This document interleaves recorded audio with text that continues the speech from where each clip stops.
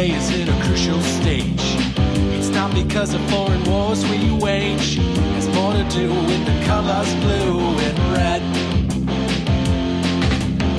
Too many laws and too much government. Can you tell me where the Constitution went? The Bill of Rights is just hanging by a thread. So many people trying to cross the border, and politicians build a new world order. Too many minds are convinced they should be led. I've gotta be free the way God made men, and I won't be ruled by the damn UN. Taking your right to self-defense. They say you're safer, but they don't make sense. Dangerous ones will not turn into guns. All the unions always ask for more. All we buy is made on foreign shores.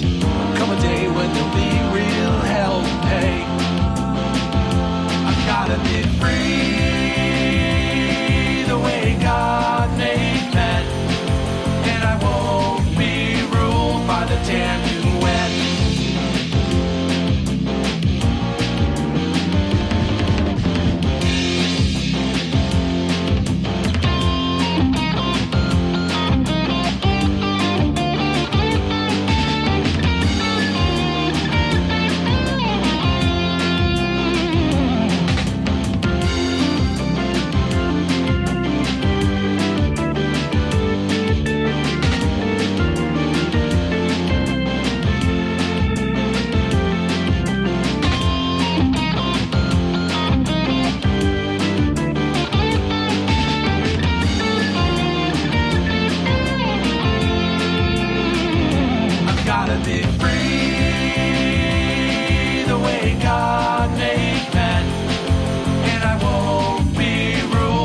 Damn UN.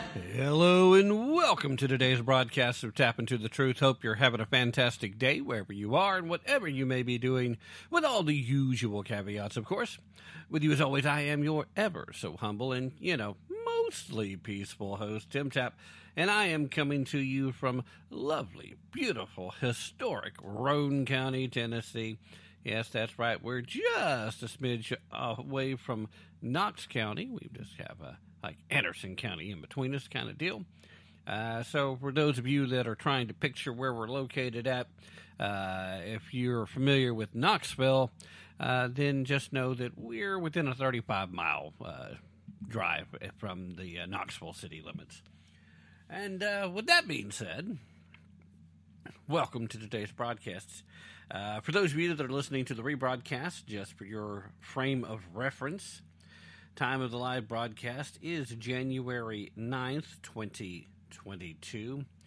We're entering into the second week of the new year, so no more New Year's fair or music being played in the breaks and in the intros. We're now officially into the hardcore business of the year. And that leaves us with two things that I need to touch on before we get into today's show. First and foremost, I want to send thoughts and prayers to those families that were affected by the apartment fire in the Bronx, New York today. Obviously, at the time before going on air, we knew of 19 dead, 9 of those being children. Better than 40-plus injured, some of them seriously, so the death toll isn't necessarily expected to go up, but we're told that it's certainly a possibility, a high probability, in fact.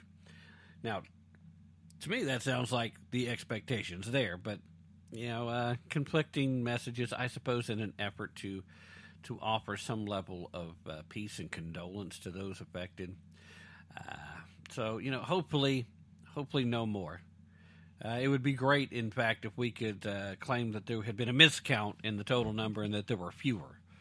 But I'm afraid that's simply not going to happen at this point. The number, with any luck, will stay where it is at rather than get any worse. Also breaking news just before going on air, we have lost comedian Bob Saget.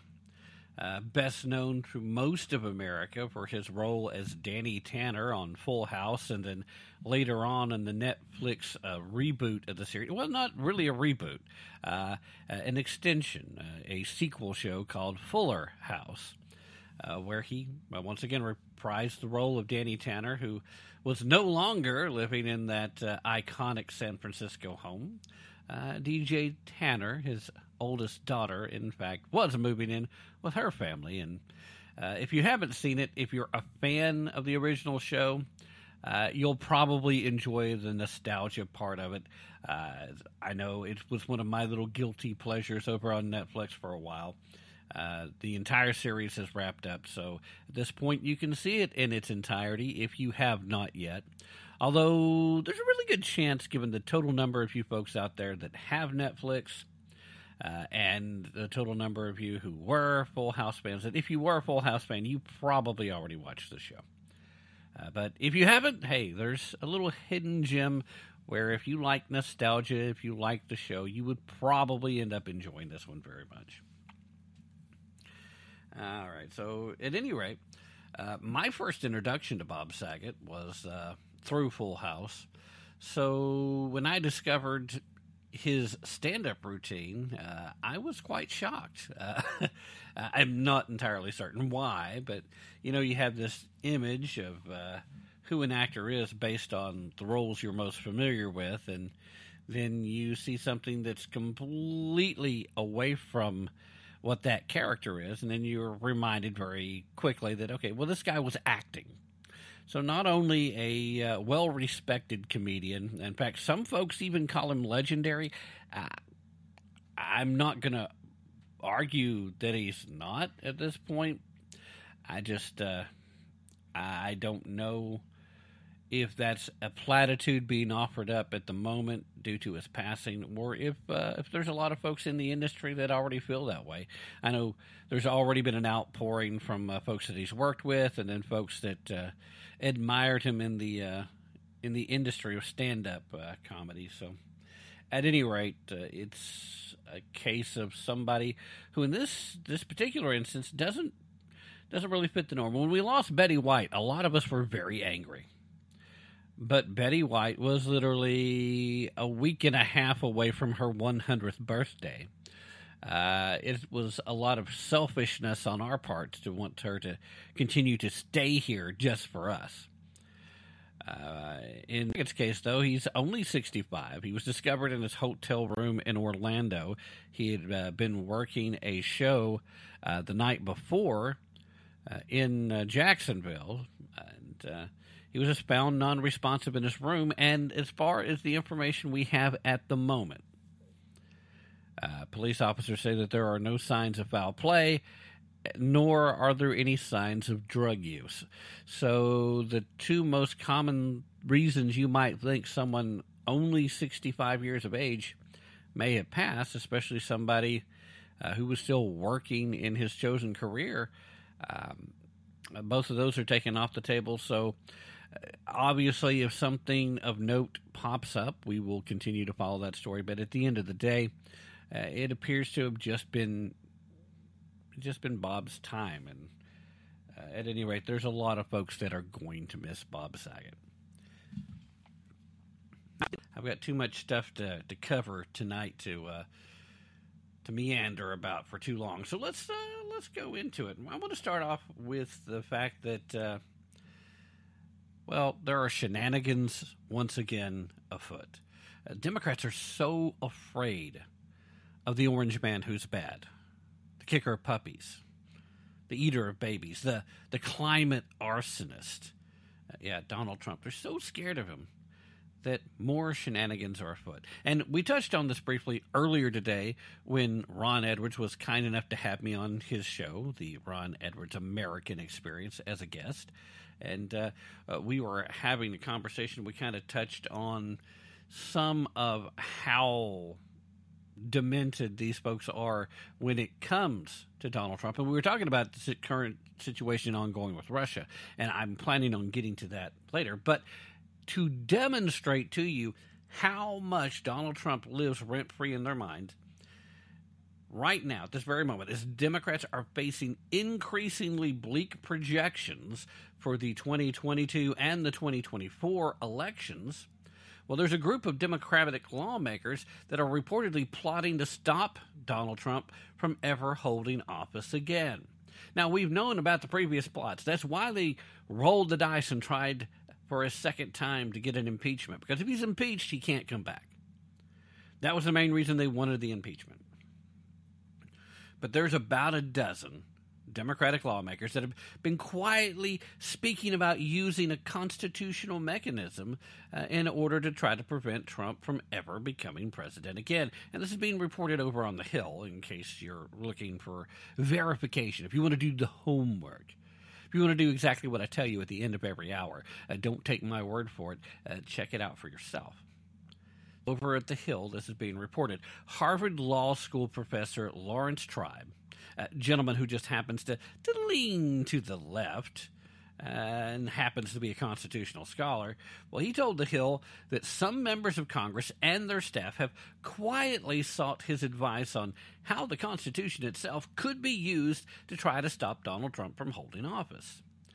Some of the lawmakers just so happen to include Representatives Jerry Nadler and Representative Debbie Wasserman Schultz, along with a few other folks. Like I said, there's nearly a dozen. The efforts focused on using a provision in Section 3 of the 14th Amendment against the Orange Man Who's Bad, and others whom they claim participated in the, you guessed it, events of January 6th, 2021. Happy Insurrection Day, everyone.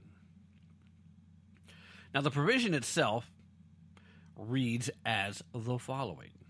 No person shall be a senator or representative in Congress or elector of president and vice president or hold any office, civil or military, under the United States or under any state who, having previously taken an oath as a member of Congress or as an officer of the United States or as a member of any state legislature or as an executive or judicial officer of any state, to support the Constitution of the United States shall have engaged in insurrection or rebellion against the same, or given aid or comfort to the enemies thereof.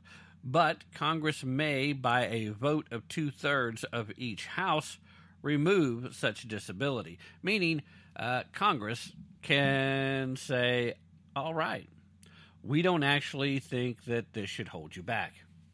But the default setting is if you've engaged in an insurrection or a rebellion against the United States or against an individual state therein, you're not eligible to hold office. Democrats first floated using the provision against Donald Trump last January before his second impeachment. Turns out that a few of these folks actually have read the Constitution, which then makes it even worse, because now we know it's not just them being ignorant, it's them willfully ignoring the Constitution whenever they violate it at their whims. Now the question is, would this work? I mean, clearly, we've known for some time they want to keep using the language insurrection because they want to make it sound worse than it is. They want to paint this horrific picture in the minds of people who haven't seen the footage. And they want to paint this horrific image in the minds of people who have seen the footage, because looking at the footage, you can be convinced that a lot of things very bad happened. Why? Because a lot of things very bad did happen. There is still some open debate as to how many of the folks that actually assaulted police officers were truly conservatives. There's still a lot of conjecture in regards to, and here, let me make it official. I said here it is. Okay, it's not. Okay, so now we're officially in the conspiracy corner. There's still a lot of people claiming that a lot of the footage of the folks that first got violent, that first attacked police officers, that first tried to force their way into the Capitol, the ones that were baying and howling and demanding the lives of all these members, were actually Antifa plants. Now, I certainly could easily believe that because typically conservatives don't behave this way. Now, we talked about this at the time, so we'll leave that in the conspiracy corner for now, and we will come back to if you take everything at face value.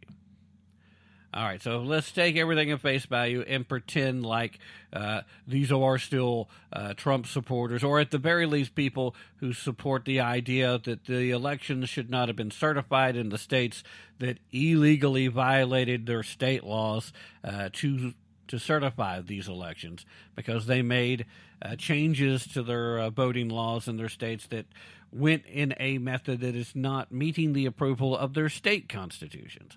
And I think that is a legitimate legal argument, and that's part of where I still contend that states like Pennsylvania should not have had their election results considered to be certified.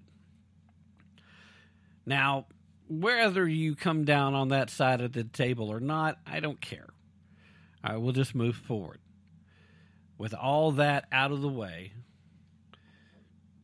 at this point, it becomes not a simple question, although I think it's pretty simple. I've been making the case all along. It's like, first of all, the people that actually listened to Trump's speech, to Trump's rally, that were there and attending and heard all of the language, and some of the language, very strong hyperbole from some members.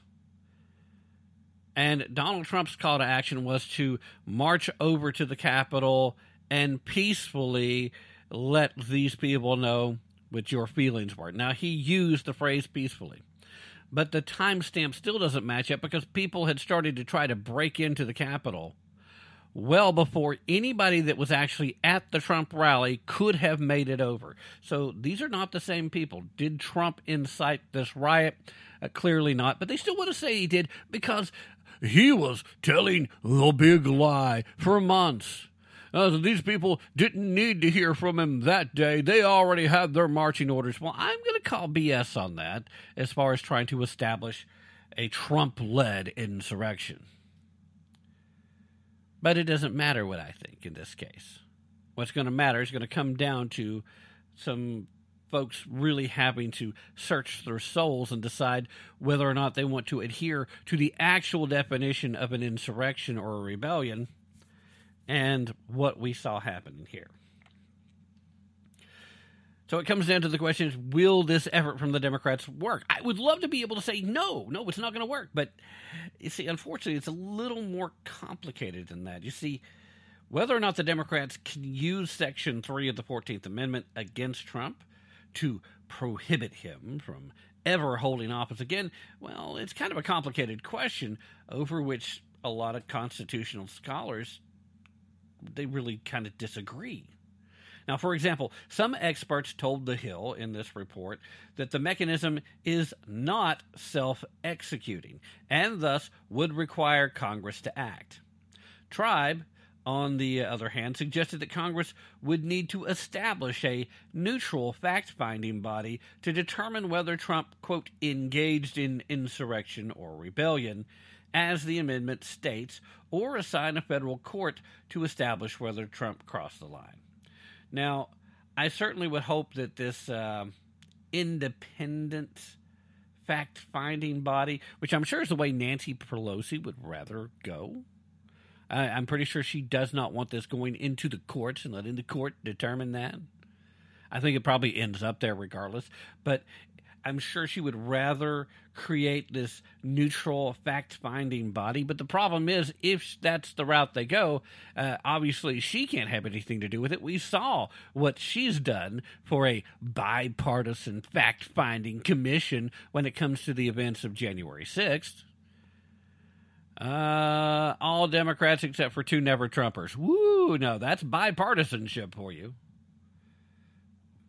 So you establish these. Let's pretend for a second. Let's give the benefit of the doubt, and let's pretend for a second that you're able to do one of these two things.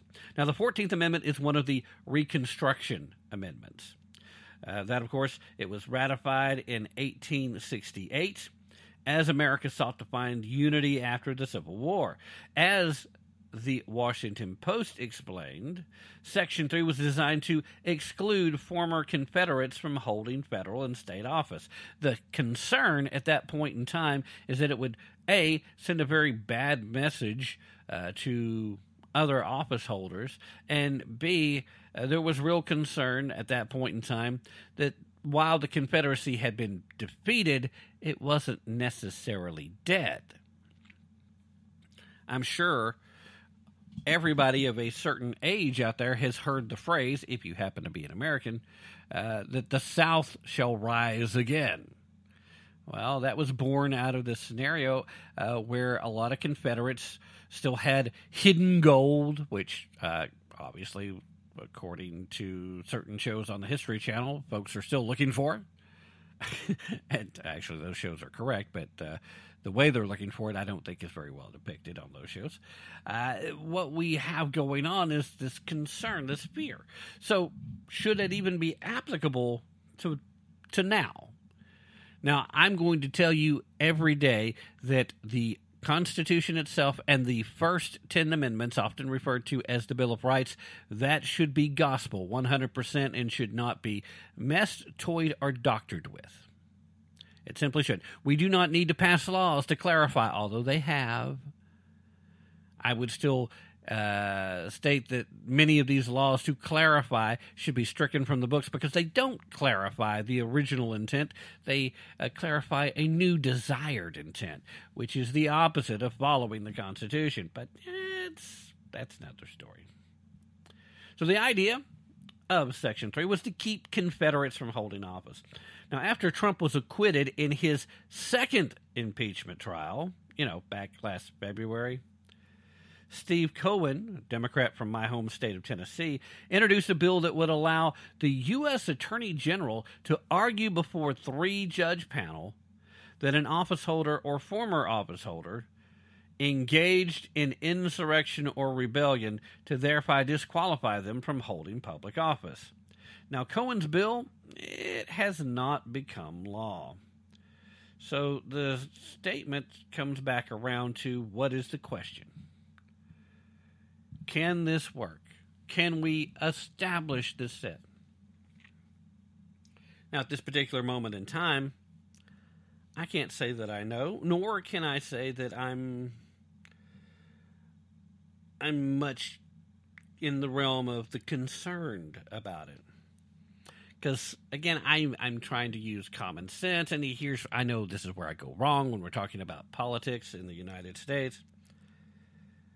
But when it comes to just the way the Constitution's written, and even the way that this particular section to the 14th Amendment was written, I don't think you can qualify this riot that occurred, this protest that got out of hand, whether it was overwrought emotions on the part of actual Trump supporters or if it was the inside actions of overzealous FBI agents that were trying, again, where I'm throwing out some of the alternative explanations. Now, you can choose to believe whatever you choose to believe at this point.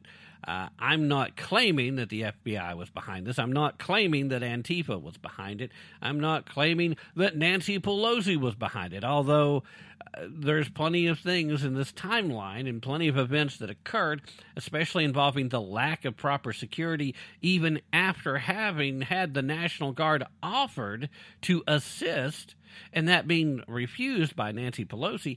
I really think that there's some legitimate questions that need to be answered.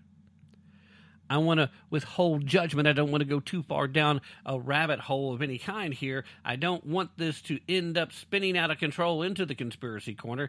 I just want to point out to you right now, regardless of what you think happened then, it has got to be difficult at best.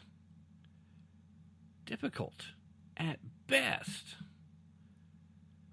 to make the statement that Donald Trump actively engaged in a rebellion or an insurrection. Now, every Democrat on the planet wants to believe it. Every Democratic office holder has stuck every every connection they have to this notion. You know, they've chained themselves to that one star that Donald Trump is an insurrectionist. But I think anybody that's just intellectually honest has a hard time saying that, yes, Donald Trump engaged in insurrection. Because first and foremost, the people that were there did not engage in an armed insurrection. Although I keep hearing the term armed quite a bit. I would like to remind everybody that the only person that died directly as a result of the occurrence on January 6th was Miss Ashley Babbitt, one of the protesters that got a little out of control, who happened to be trying to look through a window when she got shot. An Air Force veteran, a person that by all accounts of the people that knew her, a thoughtful and well-meaning patriot who served this country. So where's the armed rebellion? Nobody in the crowd had guns. In fact, the only people that have been accused of having had explosives, those pipe bombs that we still hear occasional reports about, they seem to actually have been, honest-to-goodness, Antifa members. So we're back around to the question of who, why, and why is it that there are these legitimate questions. But the only real question now is, can the Democrats pull this off? If we let them, well, then I guess that's pretty much on us, isn't it? All right, let's go ahead and take that mid-hour break. You guys don't go anywhere. I will be back right after this. Our Constitution is a document in which we, the people, tell the government what it is allowed to do. We, the people, are free. Just a song before I go, to whom it may concern. It's easy to get burned.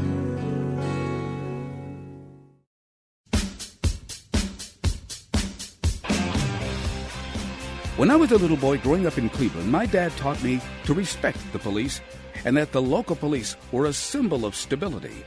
Hello, I'm Ron Edwards. On today's page from the Edwards Notebook, brought to you by Constitutional Grounds Coffee.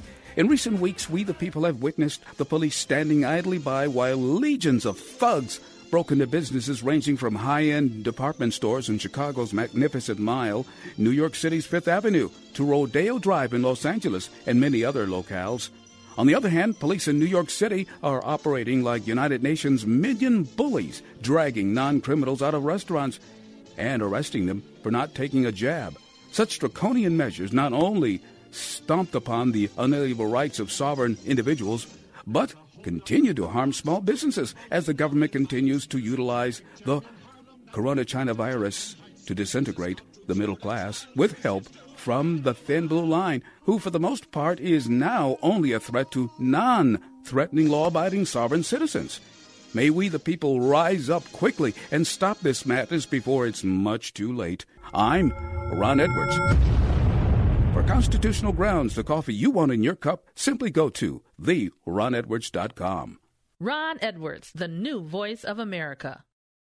Hello, this is Dan Perkins for your Songs and Stories for Soldiers Veterans Tip of the Day. What veterans who are homeless or at risk of homelessness should do for help? Veterans who are homeless or at imminent risk of homelessness are strongly encouraged to contact the National Call-In Center for Homeless Veterans at 877-4AID-VET. That's 877-424-3838 for assistance. If a veteran does not have access to a phone or the internet, only then are they to visit the closest VA medical center without calling in advance. All veterans should contact their VA medical center before visiting for any reason. These steps are necessary to prevent the spread of COVID-19.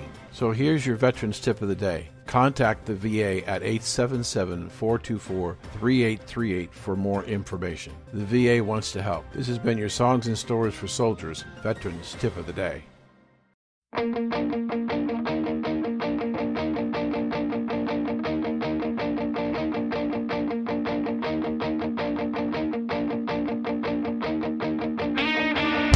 Something in the air, it seems, cools you down a few degrees. All righty, ladies and gentlemen, thank you so very much for staying with me through that very brief break. I want to welcome you back to the show. You are indeed listening to Tap Into the Truth. I am your ever so humble and mostly peaceful host, Tim Tapp, and we are talking conservative politics in the United States of America. So thank you so very much for being here. I greatly appreciate it. While we're on the topic of you being here, if you're listening to the podcast, you have the great opportunity to sneak on down to the show description and take a look at some of the links that I have posted down there. One of those is the link to a great company called Fire and Flavor. Now, Fire and Flavor has this great mobile grilling capability platform called the I'm dropping stuff. No, it's called the Hero Grilling System. Oh, crap. I just bent the crap out of some of my equipment here from having dropped it. Great. I love doing stuff like that. All right. So they have this grilling system. Then they've got all kinds of great accessories that go with it. The bottom line is, if you like the flavor of grilled food, especially with some specialty bricks and just some great stuff, you might want to check them out, because after all, spring will be here before you know it. Outdoor activities will still be among some of the few we'll be allowed to do under the COVID restriction 97.8, whatever comes along next. As part of that situation, just think about it. Now, here's what I'm going to ask you to do. I'm going to ask you to go down to the show description. I'm going to ask you to copy that link in its entirety. I'm going to ask you to paste that in your web browser and take a peek at what they have to offer. They're going to do a much better job of telling you all about them than I can anyway. So just hop on over there, check them out. If you decide to make a purchase, hey, great.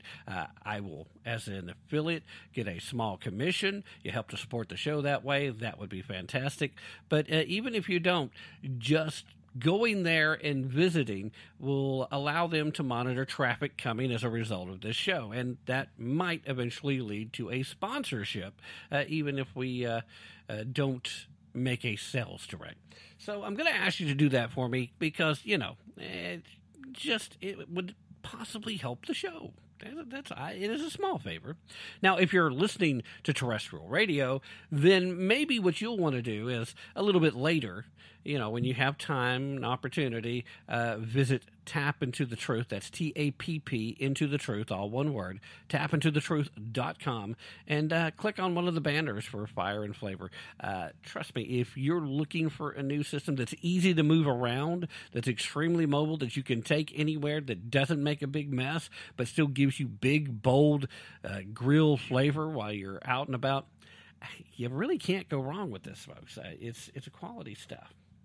All right, so now let's take a peek. What's next on the agenda? Well, guess what, guys? Since one of the radio stations that carries this show, that rebroadcasts it, is the Utah's Talk Authority, KYAH 540 AM, it's interesting because Utah is one of the states involved with this next story. You see, it's not just New York that's prioritizing non-white residents for COVID-19 treatments. Utah and Minnesota are also doing the same thing. Now, you can find this report in the Washington Free Beacon if you would like to not take my word for it, but check it out for yourself. The scheme didn't start at state-level health departments. It began with the Food and Drug Administration, and that's really the key here, but states are starting to follow suit. In New York, quoting here from the report, in New York, racial minorities are automatically eligible for scarce COVID-19 therapeutics, regardless of age or underlying conditions. In Utah, Latinx ethnicity counts for more points than congestive heart failure in a patient's COVID-19 risk score. Okay, so to be Latinx, which is a term that Latin Hispanic groups in this country absolutely hate. I mean, it is about 3% of the Hispanic population within this country that that actually use it. Most of the people that use it are only doing so to appease white liberals. And I heard it pointed out, and I hadn't really thought about it much before then, but from a Hispanic reporter, they were discussing the fact that this is also, it's hated. And part of the reason why so many Hispanics are starting to openly vote Republican, never mind the fact that they are typically more conservative values for their family and their interconnections, but a lot of them are starting to openly vote for Republican because they don't like being called this name. And the reason they don't like it isn't just because it's stupid. It isn't just because it's essentially a way of calling all of the Spanish language racist, which, by the way, guys, it's not. But it's also an open effort to try and create a generational divide amongst Hispanic citizens, well, Hispanic people, regardless of their citizenship status. What they want to do is inflict the minds of the young and convince them that this is a good thing, and that all those older folks that get angry when they hear the term, well, that just shows you how out of touch they are, and you don't need to be. The exact same thing they've been doing with all of the other kids that are in public schools now. You don't want to be like your parents. You don't want to listen to you know more about the world today because of our great education of you than your parents do. You can't listen to your parents. They don't know as much as you do. All of this is the same type of effort to drive a wedge between the younger generation and the older generations. You know, the ones that actually do still hold those conservative values, those family values. And most of the Latin communities see this for exactly what it is.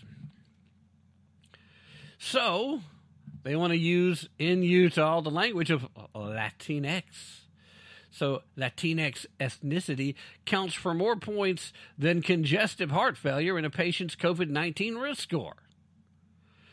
The state's framework for allocating the monoclonal antibodies.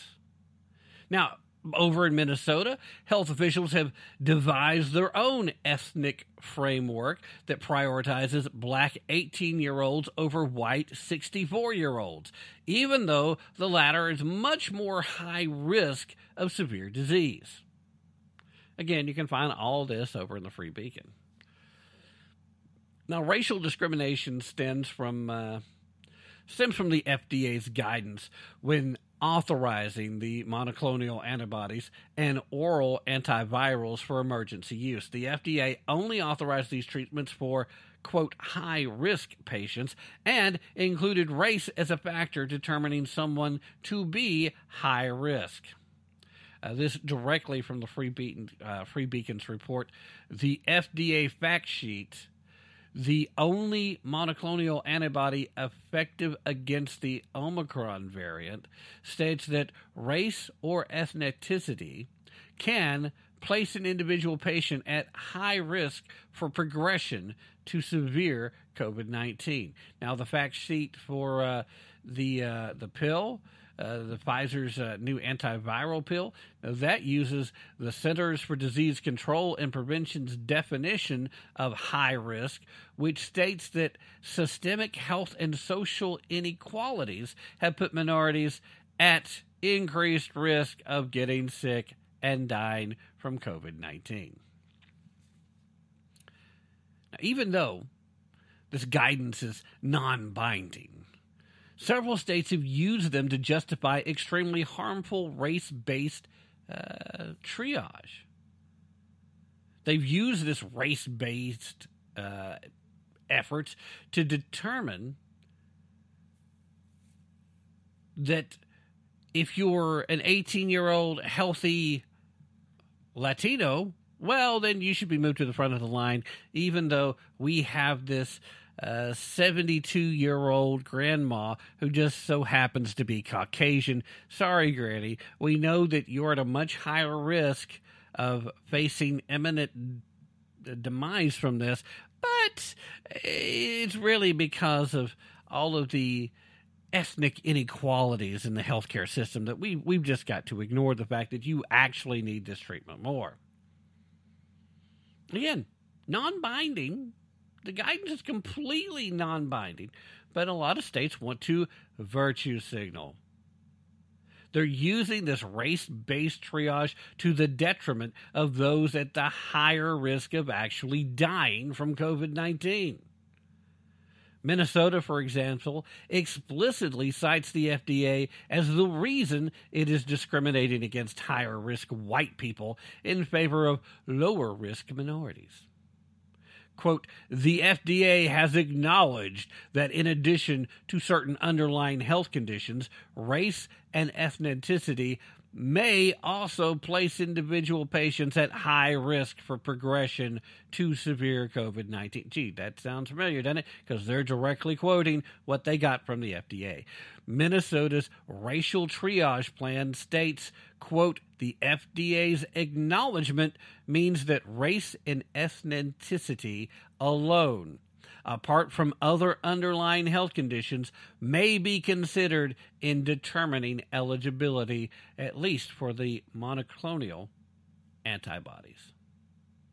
Now, Utah, they're justifying their race-based triage in a similar fashion. They're saying that the FDA, quote, specifically states that race and ethnicity may be considered when identifying patients most likely to benefit from this life-saving treatment.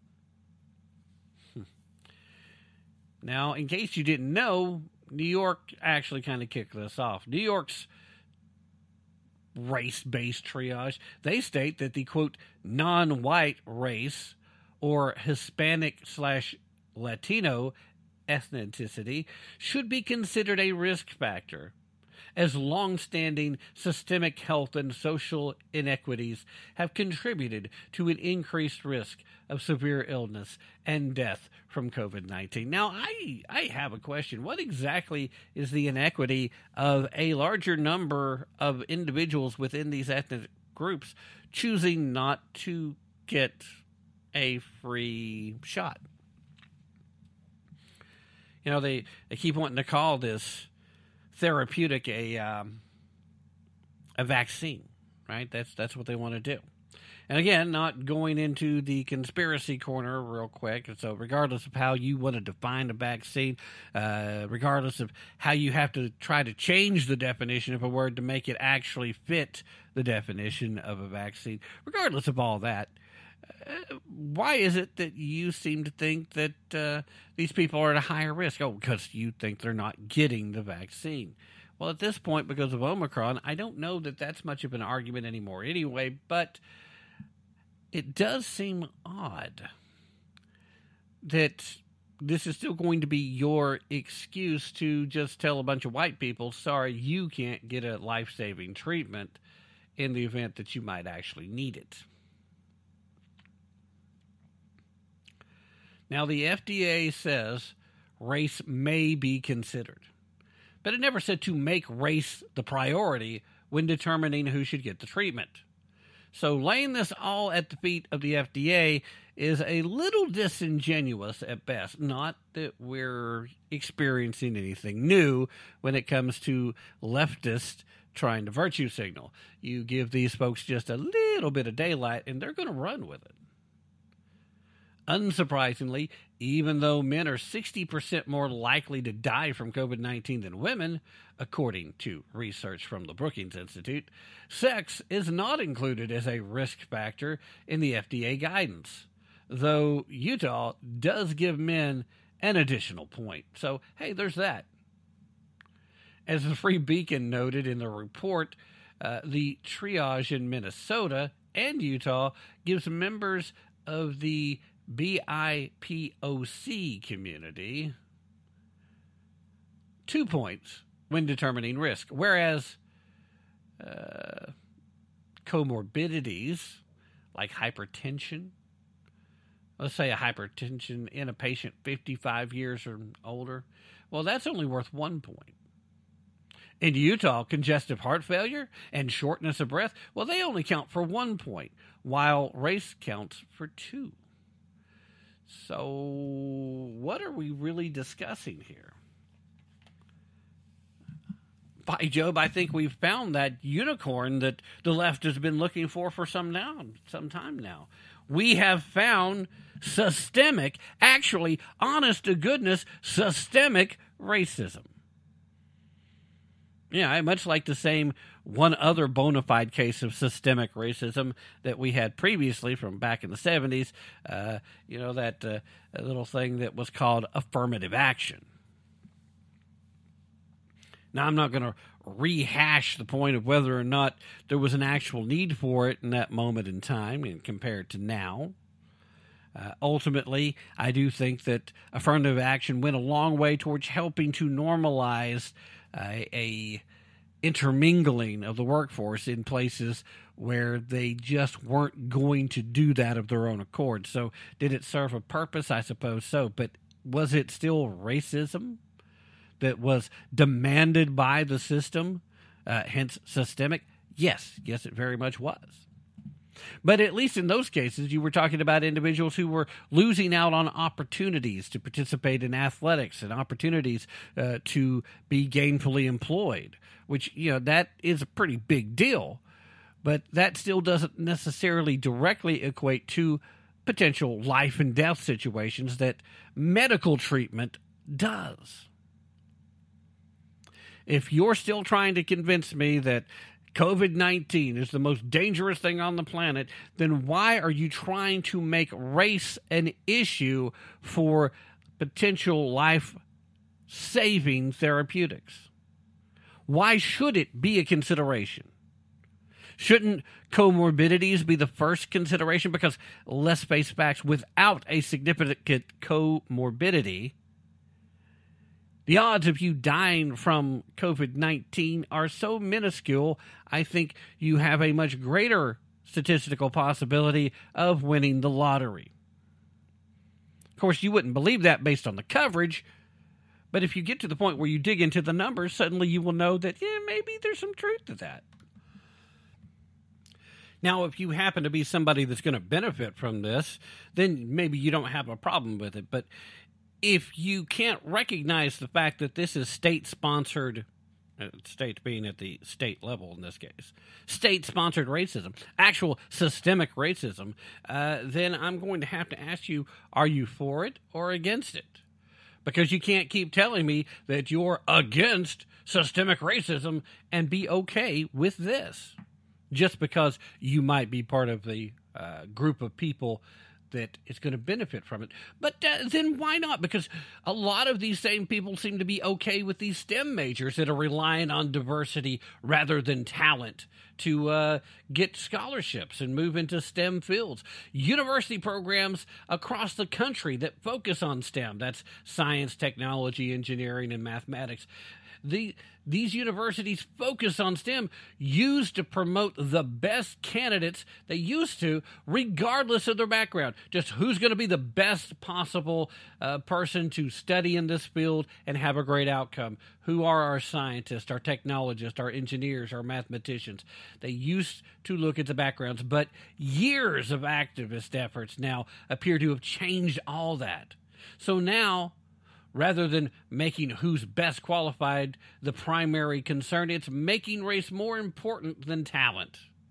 Now, the College Fix reported on this one, and they're reporting that the efforts have led to scientists to suggest that the ability to, quote, produce the best science is being damaged. Now, again, these are the same folks that keep telling us to follow the science, but now the inequity of science and the racism of mathematics requires that we no longer allow people into the field based solely on their ability to perform and to excel.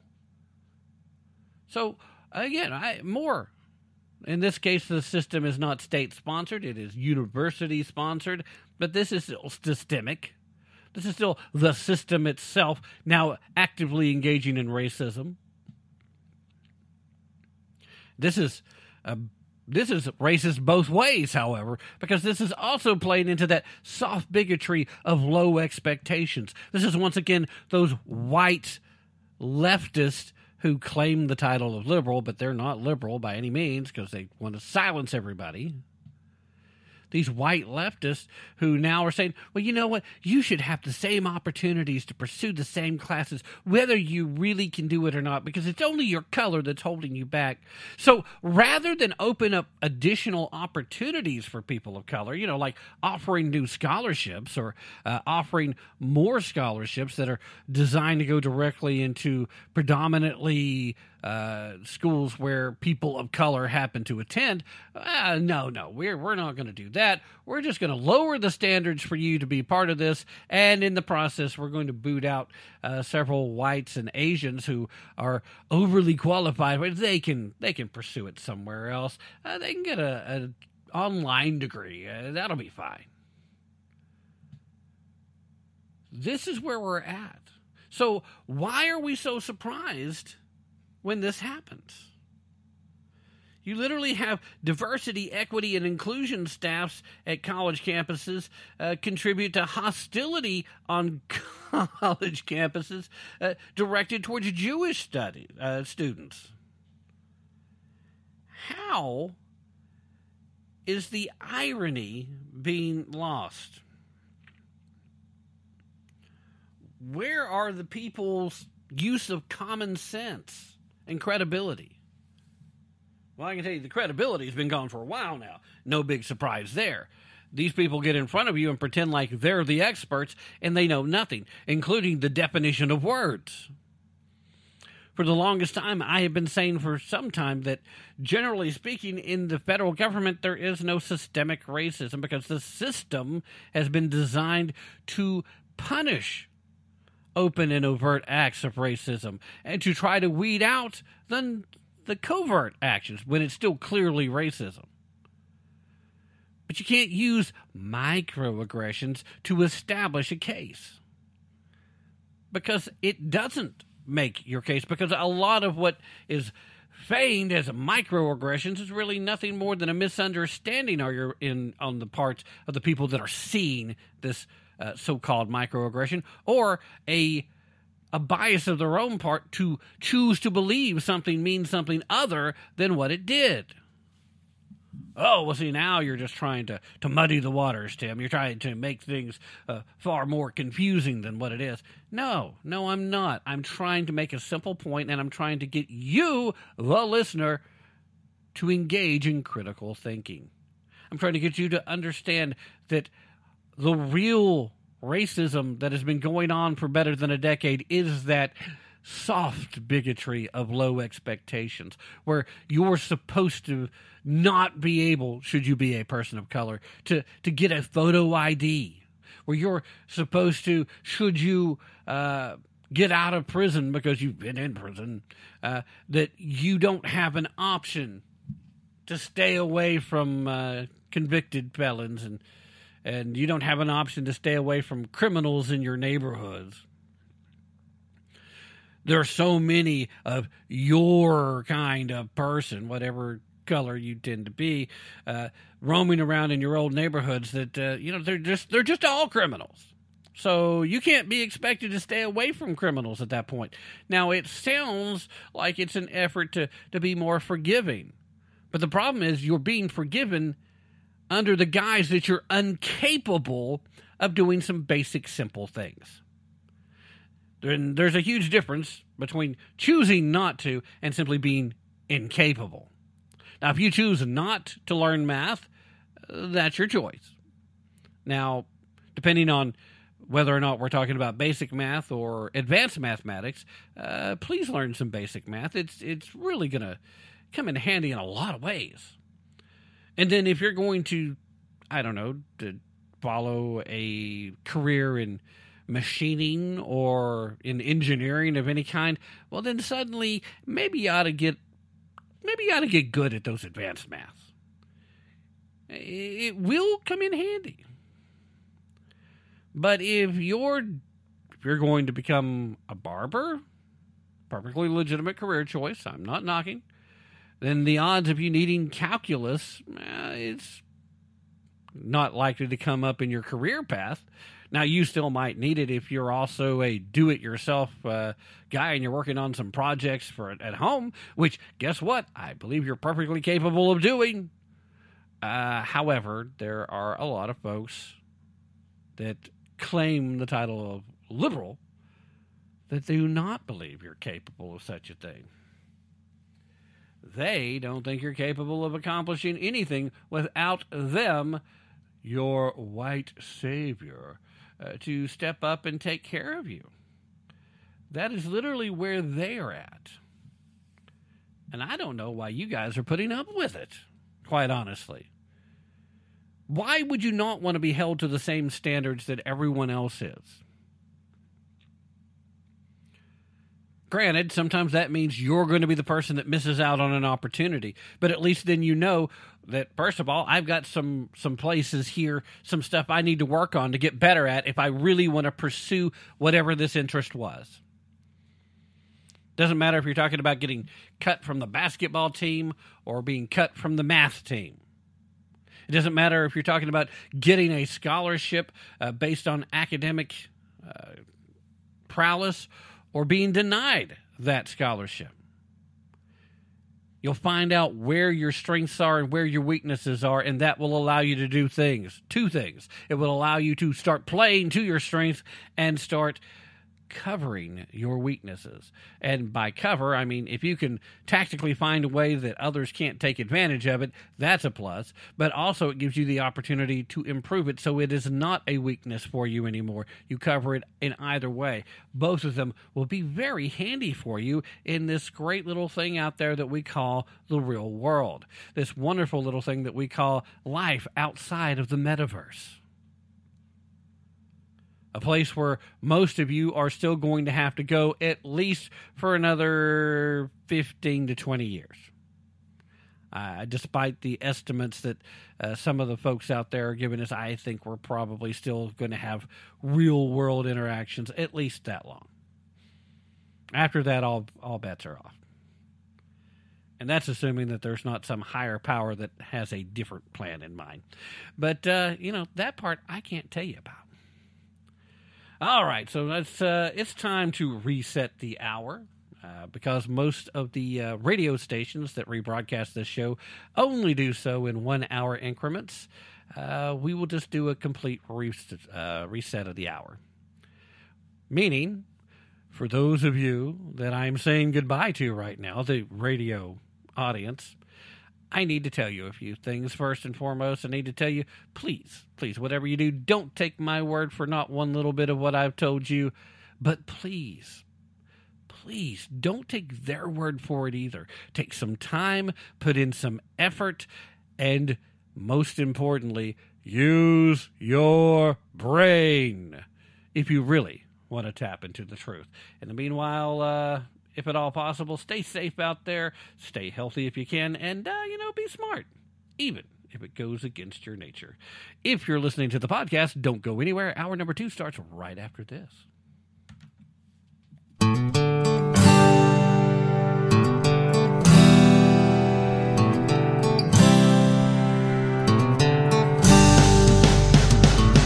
She was from a blue state clan, taught to praise the little man, told that unions saved the working class. He was raised a red state son, to love the flag and own a gun, warned about the greed within the mass. They met beneath the moonlit sky, a college party drunk and high, and when they had degrees they said their vows. He couldn't say when, couldn't say how, couldn't say why. She was different in his eyes.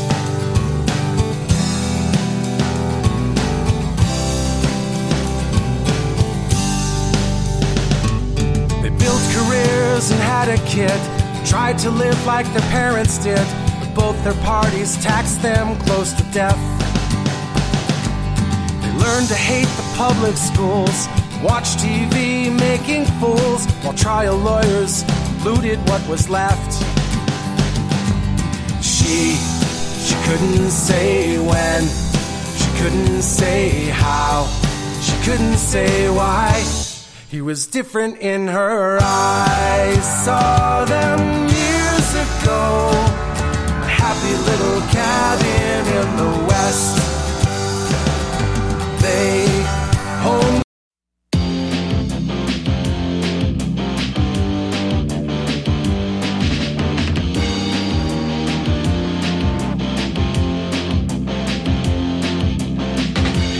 say is in a crucial stage. It's not because of foreign wars we wage. It's more to do with the colors blue and red. Too many laws and too much government. Can you tell me where the Constitution went? The Bill of Rights is just hanging by a thread. So many people trying to cross the border, and politicians build a new world order. Too many minds are convinced they should be led. I've gotta be free the way God made men, and I won't be ruled by the damn UN. Taking your right to self-defense. They say you're safer, but they don't make sense. Dangerous ones will not turn into guns. All the unions always ask for more. All we buy is made on foreign shores. Come a day when there'll be real hell to pay. I've gotta be free the way God made men, and I won't be ruled by the damn UN.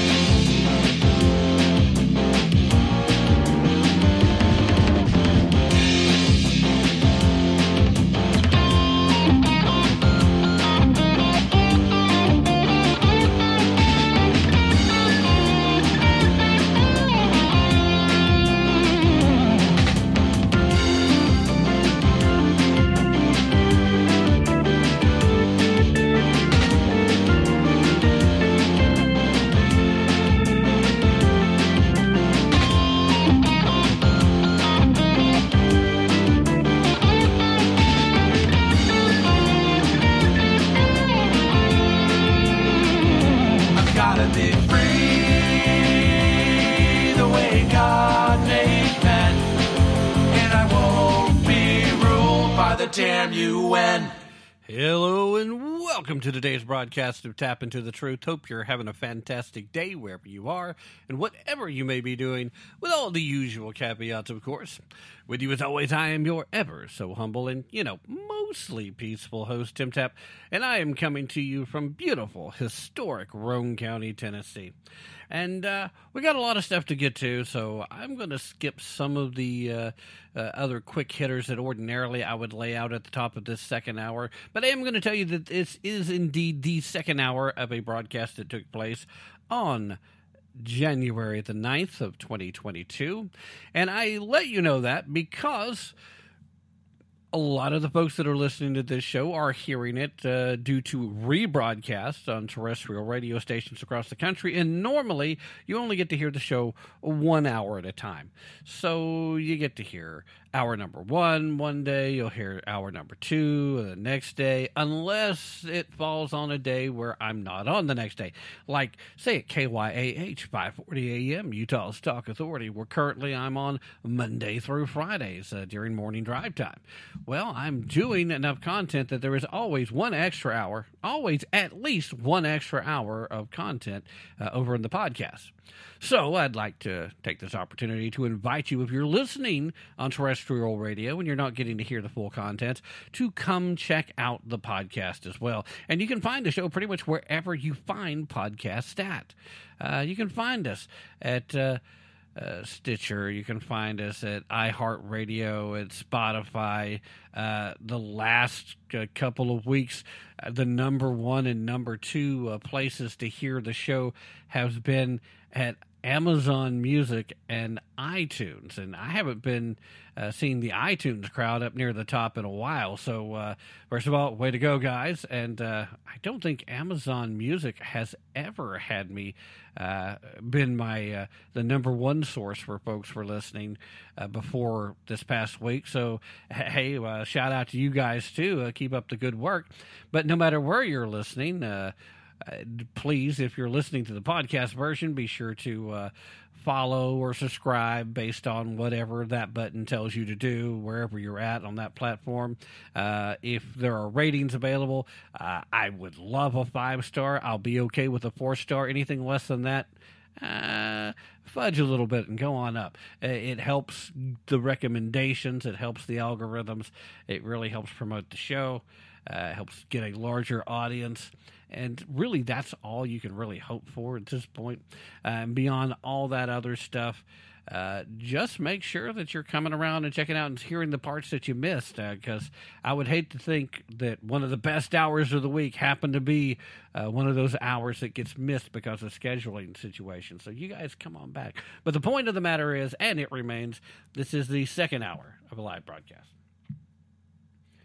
Had a lot of stuff going on, and if you missed the first hour for some reason, please track down the podcast then and give that first hour a listen. It was a pretty good hour. I'm not going to spoil much of it, but I am going to pretty well jump right back in here after I do thank once again Ron Edwards for having me on his show, the Ron Edwards American Experience, earlier today, where we had a brief conversation. Always fun being a guest on his show, and I always greatly appreciate his efforts. Now, we covered some important news of the day back in hour one. Some of it was things I hadn't gotten to earlier in the week, and some of it was things that literally had happened on Saturday. And of course some stuff that happened on Sunday as well, as we made mention of the apartment fire in the Bronx, New York, and we made mention of the passing of Bob Saget. A very brief passage mentioned, and then we moved on. There's still more stuff that happened from this past Friday on that we need to talk about. And again, the reason that I mentioned being on Ron's show earlier is I made a passing mention to this story in part of the discussion we were having over there. And that is the fact that one of the top Iranian generals has now issued not a threat, but an honest-to-goodness warning that revenge for the Soleimani death will happen within the U.S., and no one will forget what we do. Yeah, that's right. We've had a terrorist threat made against us by the top-ranking Iranian Revolutionary Guard Corps Brigadier General, the man who replaced Soleimani. We had this threat made while the Biden administration is at present asking the Iranians, please, sir, may we please have some more, trying to get them back onto the table, around the table, the negotiating table, so that we can somehow give them more crap that they did not deserve and should not have ever received. And I'm looking back at Barack Hussein Allahu Akbar Obama right now and the pallets of cash that we sent. Well, it was their money, Tim. It was held up for a reason. They're paying terrorists to commit terrorist activities, and they're paying terrorists to fight proxy wars for them, and they're still determined to destroy Israel no matter what. The old Iranian deal that Donald John Trump, yes, the orange man who's bad, the kicker of puppies, the eater of babies, the climate arsonist, that guy, he got us out of the deal. He said, no more, we're not playing this stupid game, and we're not going to continue to aid you and assist you in becoming nuclear. We're no longer going to send you cash so that you can bankroll terrorist activities around the world, some of which is directed specifically at American targets. No, we're not going to do that anymore. That seems like, to me, the smart thing to do. I'm just saying. But Barack wanted to be in the deal. John Kerry wanted to be in the deal. And, of course, Joe Biden having nothing to do but either listen to the AOC uber green fanatics, the ridiculous Bernie Sanders economic experts, or those folks, then he has nothing else to do but to fall back on, well, what did we do when I was vice president? And he has to have somebody explain that to him. But yes, we are talking about Iranian Revolutionary Guard Corps Brigadier General Ismaili Ghani, I think. I'm probably butchering his name beyond recognition. Ordinarily I'll apologize for something like that, but given who this guy is and what he's saying, I'm not going to issue an apology of any kind. Just know, as a dear listener to the show, if you're looking for the guy's name, I'm probably not pronouncing it close enough to help you get the spell check to help you find it. Anyway, he is the commander of Iran's elite Quad Force.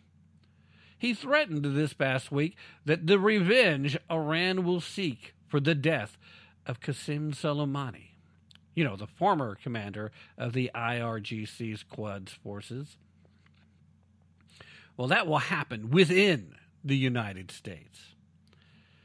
The general said, quote, "We will prepare ground for the hard revenge against the U.S. from within their homes, as we do not need to be present as supervisors everywhere. Wherever is necessary, we take revenge against Americans by the help of people on their side and within their own homes without our presence." Translation, first of all, translating the statement into English was lacking some interpretation. Basically, he's saying they don't have to send military there. They don't have to send drones here. That they've got people here that will do this. People that are already living as Americans, or at least in American communities. When he says people on our side, he means that there's people that are here pretending to have left Iran under the auspice of being refugees.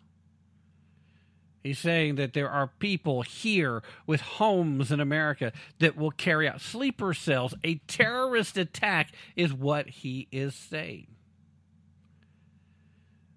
Now, Al Monitor reported the following, quoting here, "Speaking at an event commemorating the 2-year anniversary of Soleimani's assassination on January 3rd of 2020 by a U.S. drone strike ordered by former President Donald J. Trump, the general said, quote, "We will get revenge that you will not forget for the rest of your life."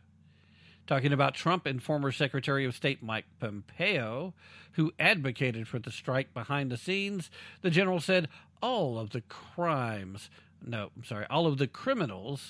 who are on the scene, from the criminal U.S. president to all of those behind the crime of the assassination of Soleimani, are under our magnifying glass. The general then also added, "We do not have the style of U.S. criminals. With divine power, we have our own style of revenge." Now, of course, the news of this little threat, it comes while the Biden administration is desperately trying to get Iran to re-enter the auspices of the 2015 nuclear deal, which, of course, critics like myself argue would not stop Iran from being able to obtain a nuclear weapon. In fact, I have said on multiple occasions that it basically guarantees that they will. Now, while the Biden administration tries to get a deal completed, a spokesperson for Iran's military stated in late November that they will not give up their pursuit of wiping Israel off the face of the earth. Gee, where have you heard that before? Oh, yeah, almost every conservative commentator that I know has given that warning. I've given it several times because, again, the folks that are running the show over in Iran are religious extremists who believe in the 12th Imam, who believe it is their destiny to destroy the little Satan and the big Satan. It is their destiny to bring forth the 12th Imam, to have him step up by nuclear fire cleansing against the little Satan and the big Satan. And boys and girls, in case you still have any questions, or maybe you just don't know for some reason, when they say the little Satan and the big Satan, they're talking about Israel and they're talking about the United States. That's what they're talking about. We must be destroyed in order for them to fulfill their religious prophecy that they believe it's their job, their responsibility to do. Yeah, those are some people we should be making deals with. Here, we'll send you some money that you're secretly going to use to bankroll terrorist activities around the world, targeting Israel, targeting our European allies, targeting us. And, while you're at it, also continuing to work on getting your nuclear weapons program up and running. But all you have to do is tell us that you're just not going to pursue your nuclear weapons program. We've got folks back in November, not that long ago, official spokesperson for Iran's military, no less, saying that they're not going to give up their pursuit of wiping Israel off the face of the earth. Believe them when they say this. They mean it. And believe me when I tell you that should the day happen that they actually unload nuclear fire upon Israel, it will not be long before they have other people in their sights. And these people are not deterred by the fact that we also have nuclear weapons. In the mindset that they have, that's a feature, not a bug. They want us to attack them. They want us to do the same things because that's the only way they continue to provide the brainwashing for the masses that follow them. And they themselves, having fallen so deeply into this philosophy for world domination that they call a religion, they genuinely believe it is their destiny to destroy America as well.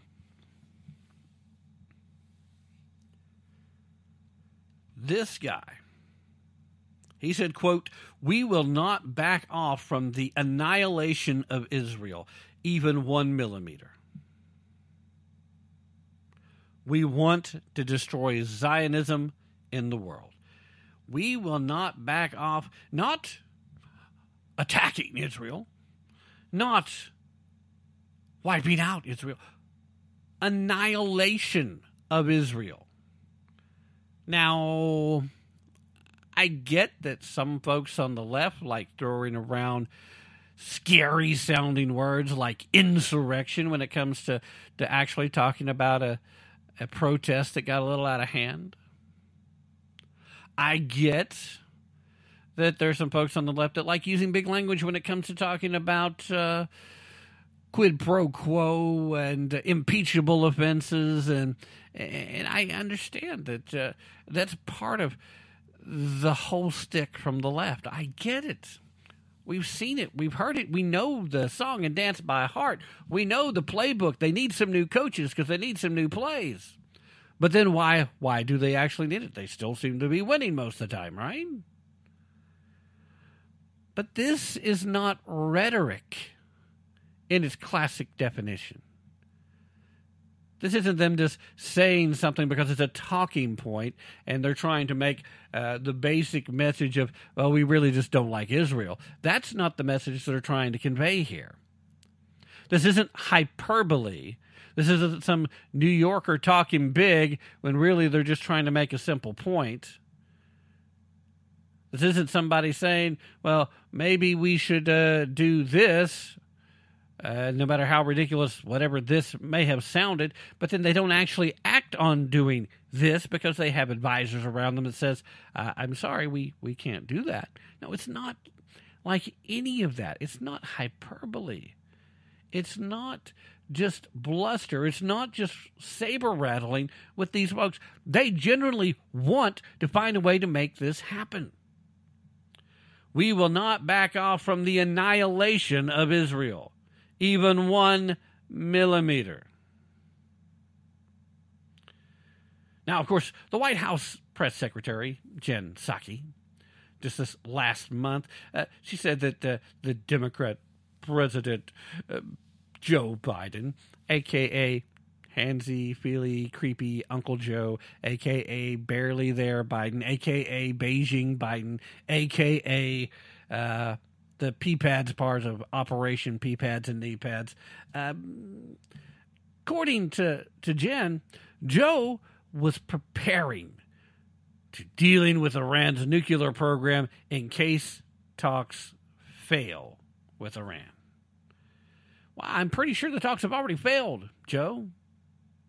Pretty sure they've already made their intentions clear, Joe. The question now is, are you going to make our intentions clear?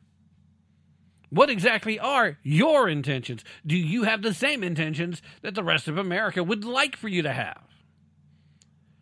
Iran cannot be permitted to have nuclear weapons at any cost. They simply cannot be, because they will use them. There is no deterrence for this current, unless there is a complete and total change of who's actually running the country. These people will use them, and they do not care if any of us will use them back. They just don't. It's not like trying to deal with China, where China would really prefer not to engage in that type of a situation. It's not like even dealing with Russia, who right now, Russia's running wild. China is too, by the way, but we have this where they're about to invade the Ukraine.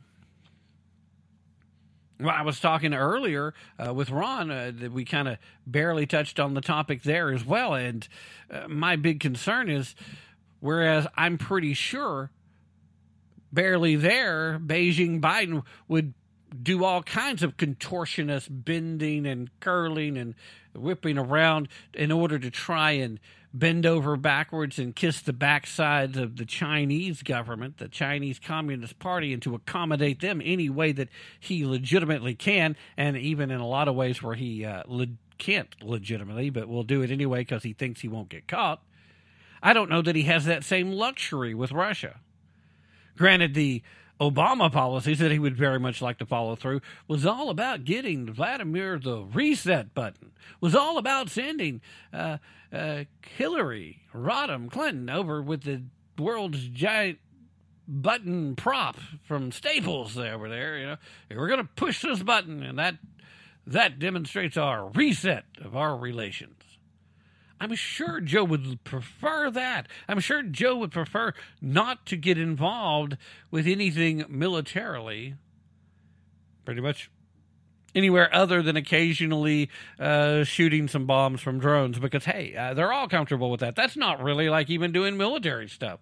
That's like turning your teenager loose with his Xbox.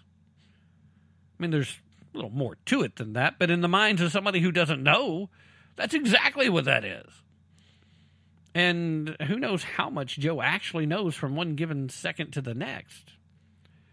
I mean, sure, he has his moments of clarity, apparently, but they seem to be fleeting. And does he really know what's going on? But my concern here is that that accommodation, that effort, does he have the same ability to just let Russia do something and then back away? Because here's the thing. His administration, and several other Democrats at the national level have done such yeoman's work at irrevocably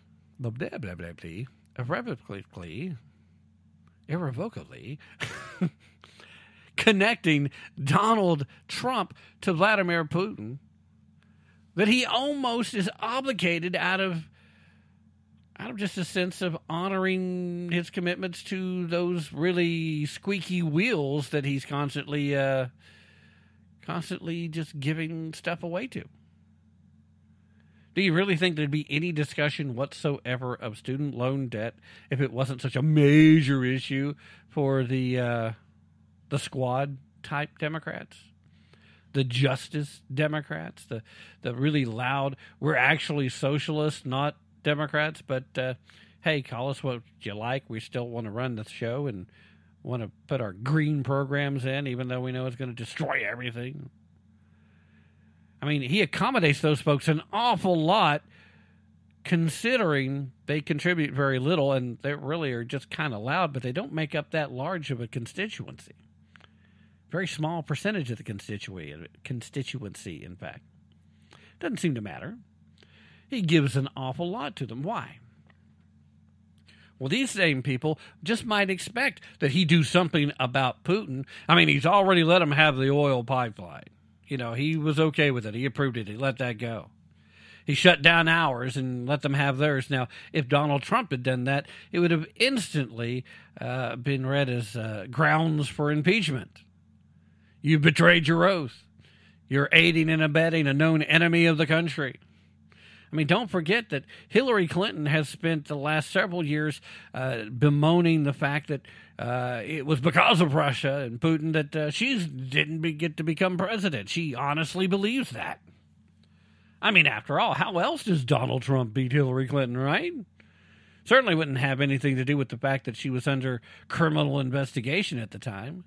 Wouldn't have anything to do that she's the second worst candidate ever in the history of presidential races, just slightly behind Kamala Harris. Nah, he couldn't have anything at all to do with any of that. No, it was Russia. Russian bots on the internet, that's what did it. And that was done in exchange for Trump doing all kinds of nice favors for Vladimir. You know, as ridiculous as that sounds to anybody with half a brain, there's a lot of folks that typically vote Democrat that bought into that. And there's a lot of folks within the party, particularly those young and not so bright Justice Democrats that are really more playing a role than are actually actively involved as legislators. A lot of those folks honestly believe that to be the case. I mean, it was also using the same logic. It makes me wonder if Sonia Sotomayor's ridiculous stats that she threw out about how many children are on ventilators, how much of that was her trying to intentionally mislead and bully her fellow jurist, or how much of it was her just simply not knowing the actual facts. I mean, there's nothing that makes a Supreme Court justice, in particularly, any smarter than anyone else. She could be a victim of that political bubble just as much as anybody else that's living in that bubble could be. She could be. Maybe I'm giving her way too much credit here, offering up a benefit of the doubt argument. I probably am. I do tend to believe that she probably does know better and was intentionally trying to bully folks by throwing out a bunch of fake numbers that she knew the media and most of the constituency of said media would never bother to check.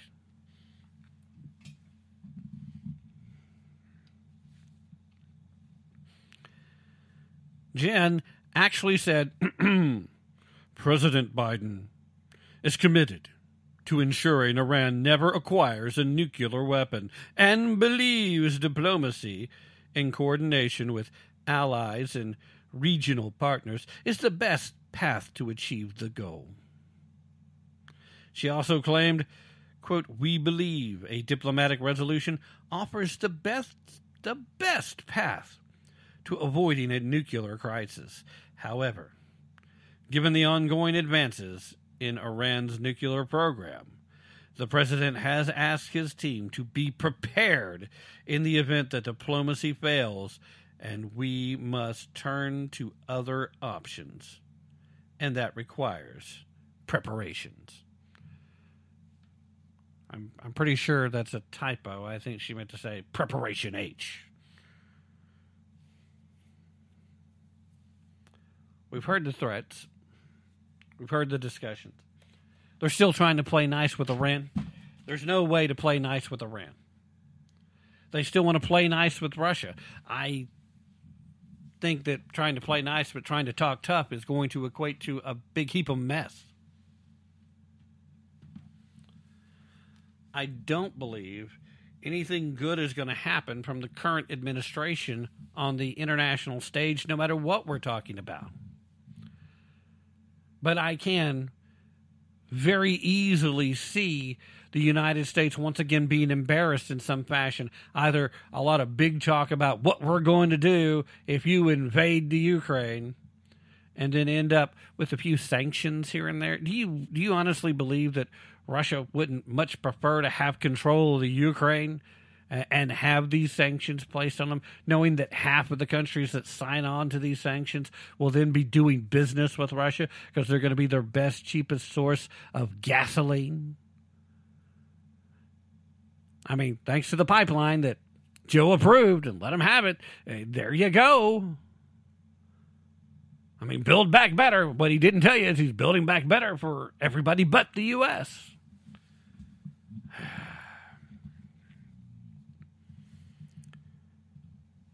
He's not very well equipped for the international stage. And people that served in the Obama administration have said on the record during the campaign, and they've reiterated it since he's taken office, that when it comes to every major international issue, he has been wrong, he being Joe Biden, has been wrong on every single one of them. I don't see anything going on right now that indicates that his track record is going to get any better.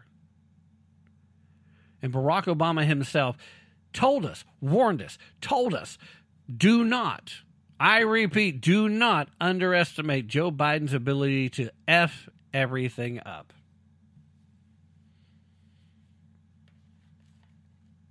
that what we've done? Have we underestimated his ability to F things up? Kind of feels like maybe somebody did when they voted for him.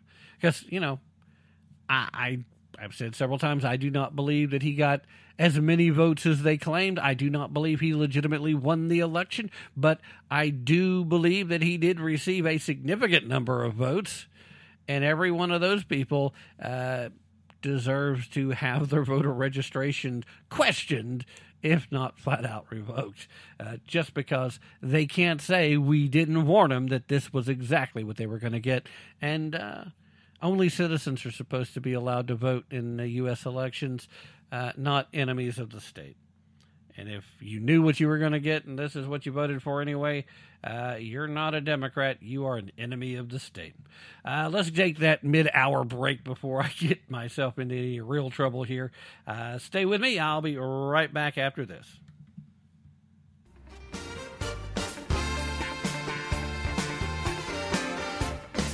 This is Tim Tapp, host of Tap Into the Truth.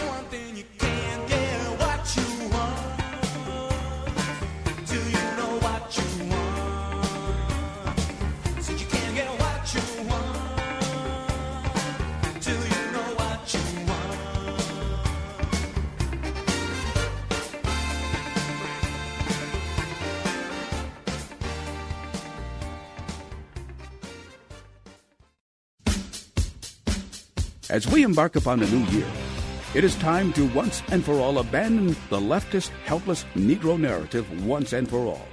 Hello, I'm Ron Edwards. On today's page from the Edwards Notebook, brought to you by Constitutional Grounds Coffee.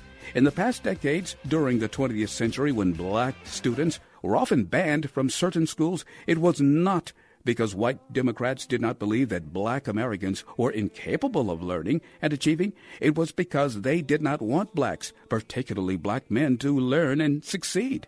Despite the goal to prevent blacks from achieving, they did, and in constantly growing numbers. So for years, leftist Democrats tried to figure out how another way to block black men from succeeding. So they dummied down the education system and convinced blacks that they are nothing more than victims of racism, because possibly every single white person isn't walking the earth celebrating our existence. So, to add insult to injury, schools are dropping collegiate academic standards to accommodate blacks who they made sure did not receive a good preparatory education. Time to engage community homeschooling to help overcome the leftist helpless Negro narrative. I'm Ron Edwards. Check out theronedwards.com for Constitutional Grounds Coffee. Ron Edwards, the new voice of America. Thank you for your cooperation.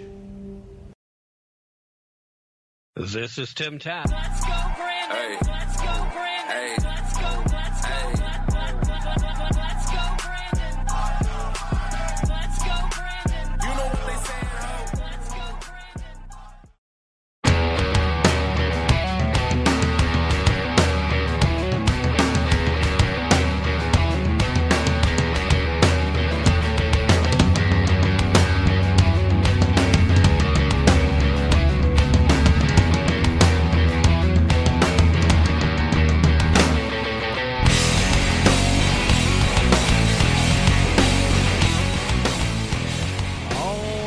Ladies and gentlemen, thank you so very much for staying with me through that very brief break.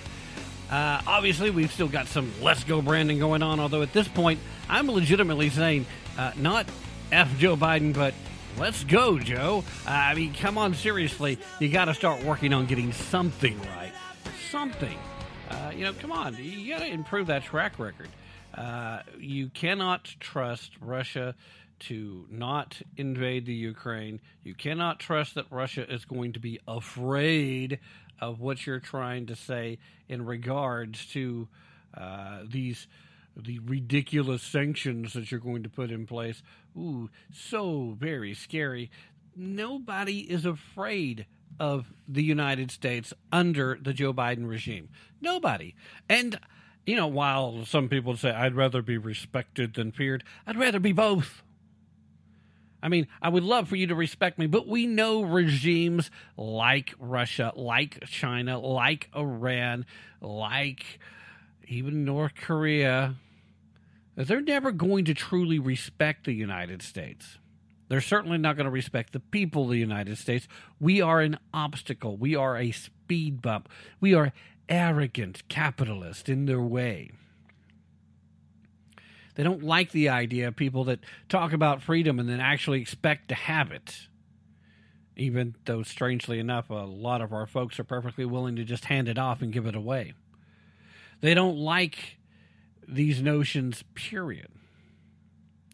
Meanwhile, most Americans just want to get along with the business of living their lives where they don't have to be concerned. They'd love to see prices get back down.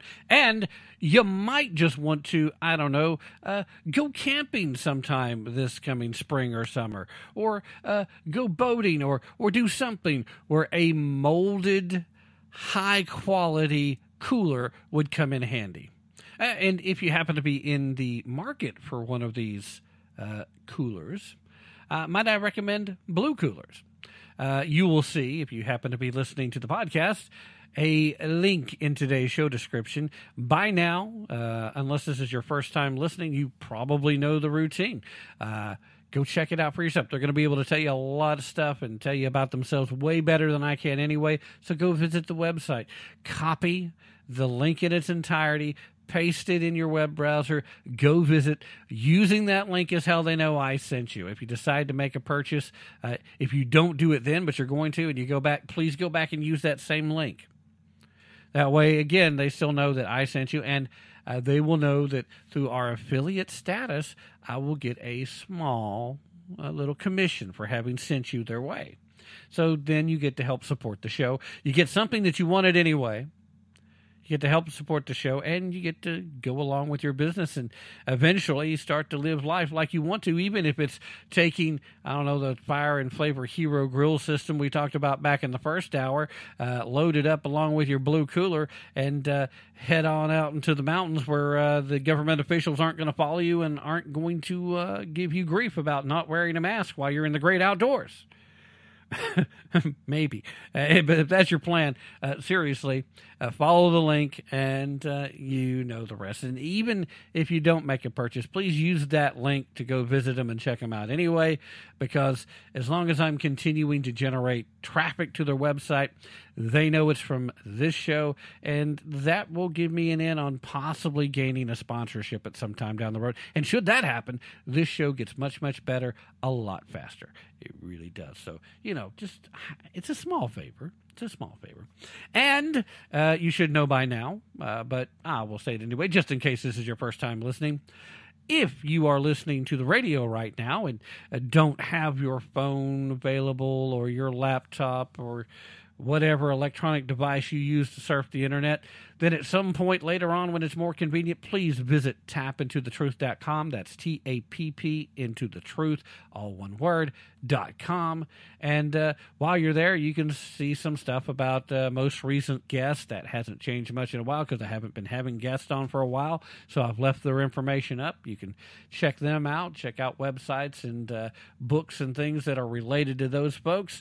You also can then see these banners along the side for Blue Coolers, for Fire and Flavor, for My Patriot Supply, for Hero Soap, for Fine Tuxedos, for audio books, for everybody that I have an affiliation with, an affiliate relationship with. You can click on those bad boys. It'll take you there. It'll work just the same as if you had done the copy and paste thing with the link in the show description. So you don't have to have the show description available. Just come visit Tap Into the Truth. And while you're there, you can check out everything else with Tap Into the Truth, including your favorite way to hear the podcast to get those hours that you may be missing should you be listening via terrestrial radio. And there are hours that you're missing every week. There's at least 1 hour every week. Some weeks there's more than that. Sometimes I do a lot of bonus content. Not so much here recently, but, anyway. With that being said, let's rewind. We currently have important stuff to talk about. We have things that could potentially change the world. We have an expected, and I had not seen anything come down as of the time before I started recording. So With a little bit of luck, there will be something before I'm done with the show, but I just haven't seen it. But we're expecting an emergency response from the Supreme Court in regards to Biden's COVID vaccine mandates for employers. There are two separate cases, one for healthcare employers and then one for employees, for all employers with more than 100 employees, well, 100 or more. Presumably that will be released before they expect businesses to start conducting business on Monday morning, because Monday morning's when most of these were supposed to go into effect. So we'll see what happens there. We've got that going. Very important. Will liberty pass the smell test with this Supreme Court? Or will they buckle to political pressure? That's the question. We'll have that. It's an important question. We also have important stuff like what's going on with Russia, what's going on with China, what's going on with the financial world, what's going on with the Great Reset, what's going on with everything else COVID-related. All these important things. But we also have situations that we need to point out that involve the culture war, because politics is downstream from culture. We've got to save the culture. One of the primary reasons those of us that are conservative have felt like we're losing the culture war, have been losing the culture war, is because we typically haven't really been fighting it. And we certainly haven't had conservative politicians standing up and fighting it. Donald Trump was the first guy in a long time that deigned any level of conservatism whatsoever who was not afraid to take on the culture war head on, to grab the bull by the horns and say, "Olay, mother, we're going to do this. Let's dance." I believe that most Americans believe as I do, and that the American culture is worth saving and worth fighting for. We need more of that. Previous to that, fighting for the culture war has fallen into the hands of people like me, somebody sitting behind a microphone or somebody sitting in front of a camera and fighting for conservative values based on trying to explain them and trying to counter arguments from the left when they spout off their ridiculous falsehoods and half-truths and straw man arguments, which is usually as close to legitimate as they get. It's been up to people like Rush Limbaugh. It's been up to people like Sean Hannity. It's been up to people like Mark Levin. It's been up to people like Ron Edwards, Rod Eccles, Ann Ubellis, Don Smith, the Underground Professor. It's been up to people who have had the nerve to stand up and say, "Hey, by the way, this is what we're fighting for. This is the value." So while we have to take time away from far more important issues, we do need to take a look at the culture war. We do need to discuss it, and we need to refute it when necessary. We need to utilize it to show the hypocrisy of the left. You know, they claim a lot of hypocrisy on the side of the conservatives. Most conservatives are pretty consistent on these issues. The problem comes from the left utilizing terms like fighting for democracy or supporting voters' rights or fighting for the Constitution, fighting against enemies both foreign and domestic. They use that language. I heard Representative Claiborne using that language today. And the only thing I can do is scratch my head and say, "You keep using this word. I do not think it means what you think it means." And it's pretty obvious that it's not. It's not. To sit here and claim that I am an enemy of the state, that I am the enemy of this nation that's domestic, it's preposterous. It's ludicrous. It's ridiculous. My message from the beginning is Constitution, Constitution, Constitution. I believe we need a return to the constitutionally federated republic that we were granted in the first place. I believe we need a return to the Constitution as written, and then the first 10 amendments, often called the Bill of Rights, and then everything after that we don't necessarily need. That's not to say that maybe some of them we didn't need at a certain point in time, especially during Reconstruction after the Civil War. or as we call it in these parts, the war of northern aggression. But regardless of whether we needed them at the time or whether or not we need them now, the point of the matter is they do not hold the same place as those first 10 amendments, and they certainly don't hold the same place as reference should be offered as the original Constitution itself. So obviously, I'm not an enemy of the state. I just want the state to not be an enemy to the people. I want the state to operate within the confines that they were meant to be operating in. And I don't think that that's too much to expect. I don't think that that's too much to ask for. But instead of us talking about that, we need to talk about how a trans man beat a trans woman at an Ivy League women's swim meet this past weekend. And we do kind of need to talk about it. Again, to show the hypocrisy and the ridiculousness of where our culture is currently sitting at. To bang the question, do we need to fix our culture? Or have we gone so far south that we no longer have a culture that's worth saving? So maybe the Republic is so far gone because we don't have the culture. We need to have those discussions, and this is the kind of story that helps us to have that discussion. This past Saturday, yesterday, time of the live broadcast, which again, I'll remind you, was January 9th.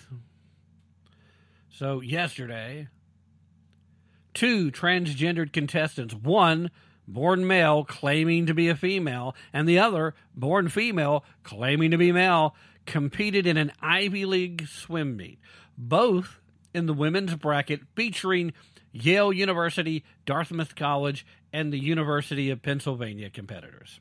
Now, Leah Thomas, who's made a lot of headlines here recently. We've had those culture war discussions with Leah at least 2 of the last 3 broadcasts.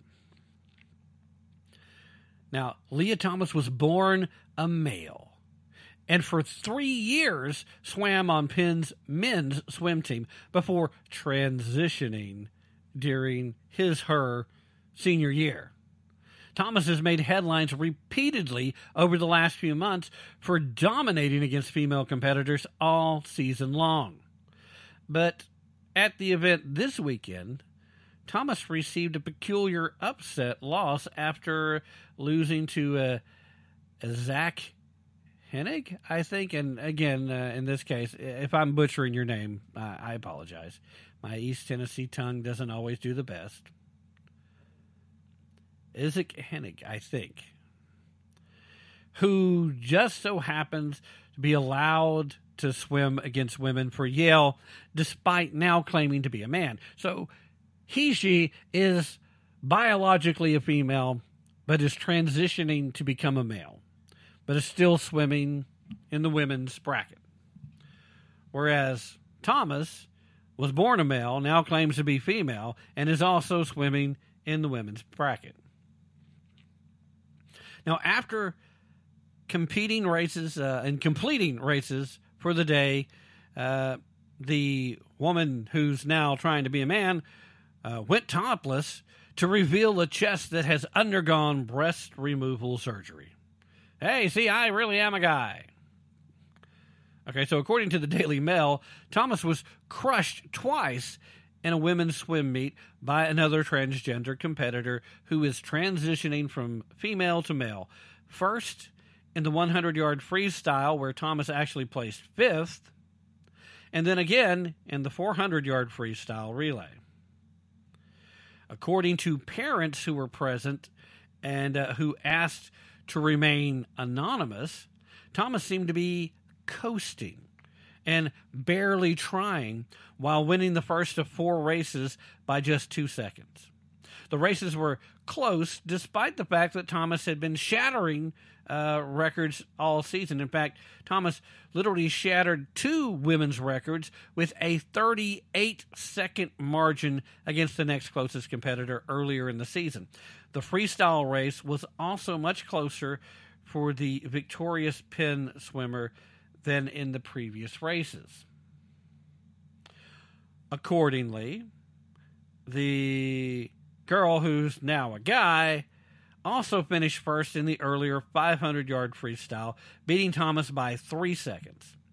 After the race, parents witnessed a shirtless version of this swimmer walking around the pool deck. One of these folks, one of the University of Penn parents, told DailyMail.com, quote, "I wasn't prepared for that. Everything is messed up. I can't wrap my head around this. The NCAA needs to do something about this. They need to put science into the decisions and discussions." Another parent, perhaps confused by the terminology, said that the girl who's now a guy, quote, "A man just crushed the women's team." Now, Hennig is allowed to swim against women because the Yale swimmer has not undergone transgender hormone treatment. And clarification there that the explanation is further done in a 2021 opinion column. So I'm sorry, I'm now getting lost in the weeds here.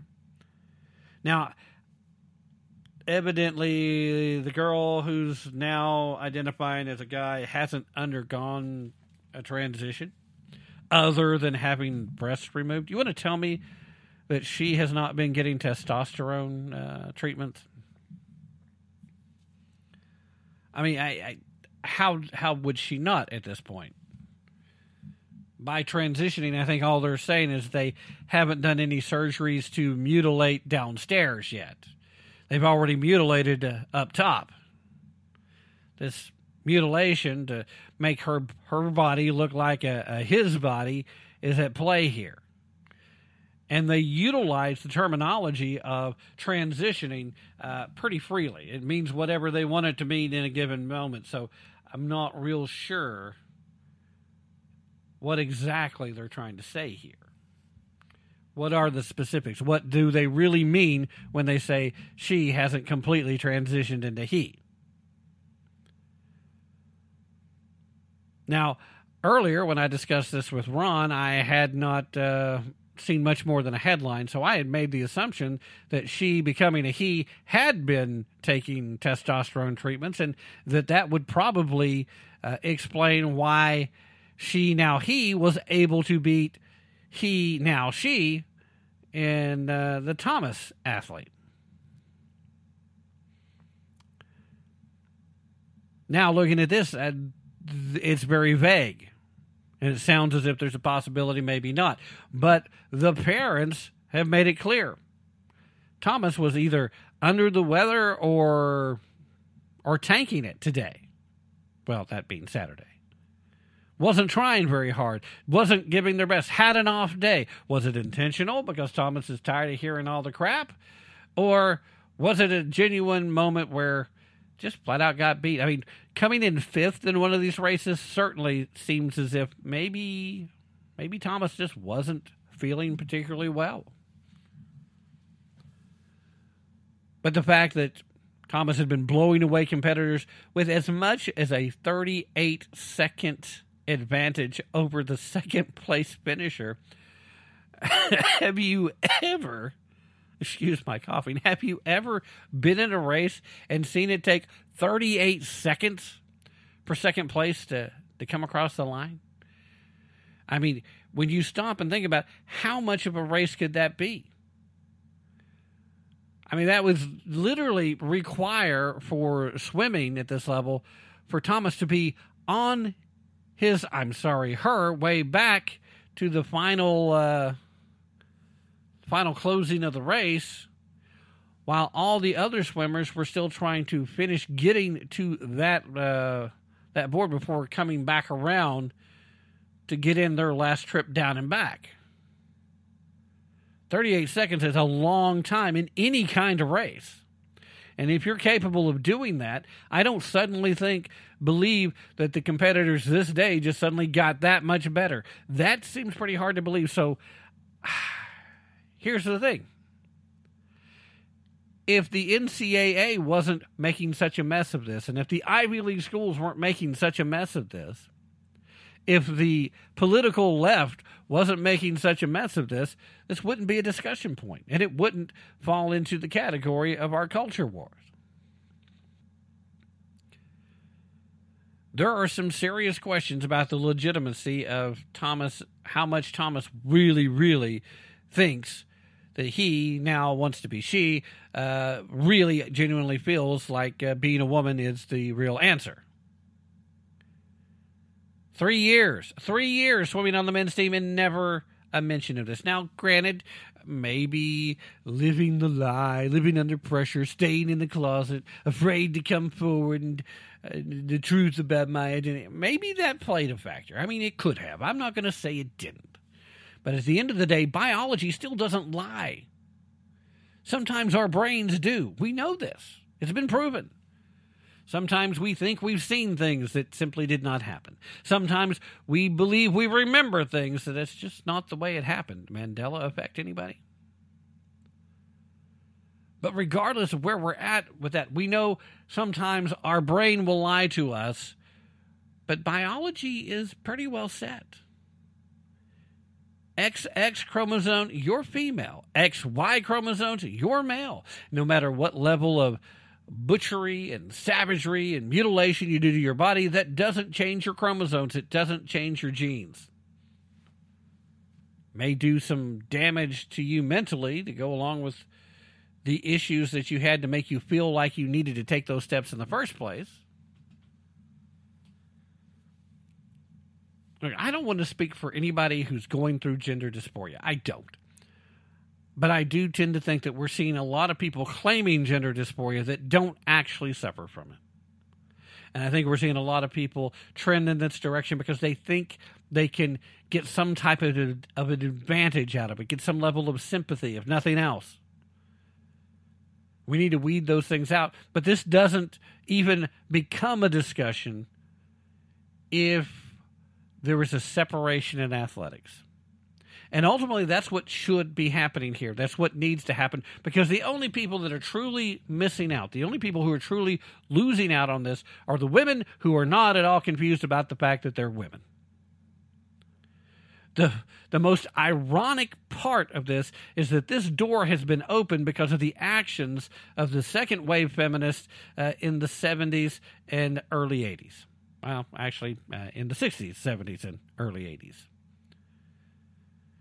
Their actions opened this door, and now that door has been busted wide open, and now those folks are being called TERFs, even though they're just simply making the case that they're for women, and men can't suddenly become women just because they say so.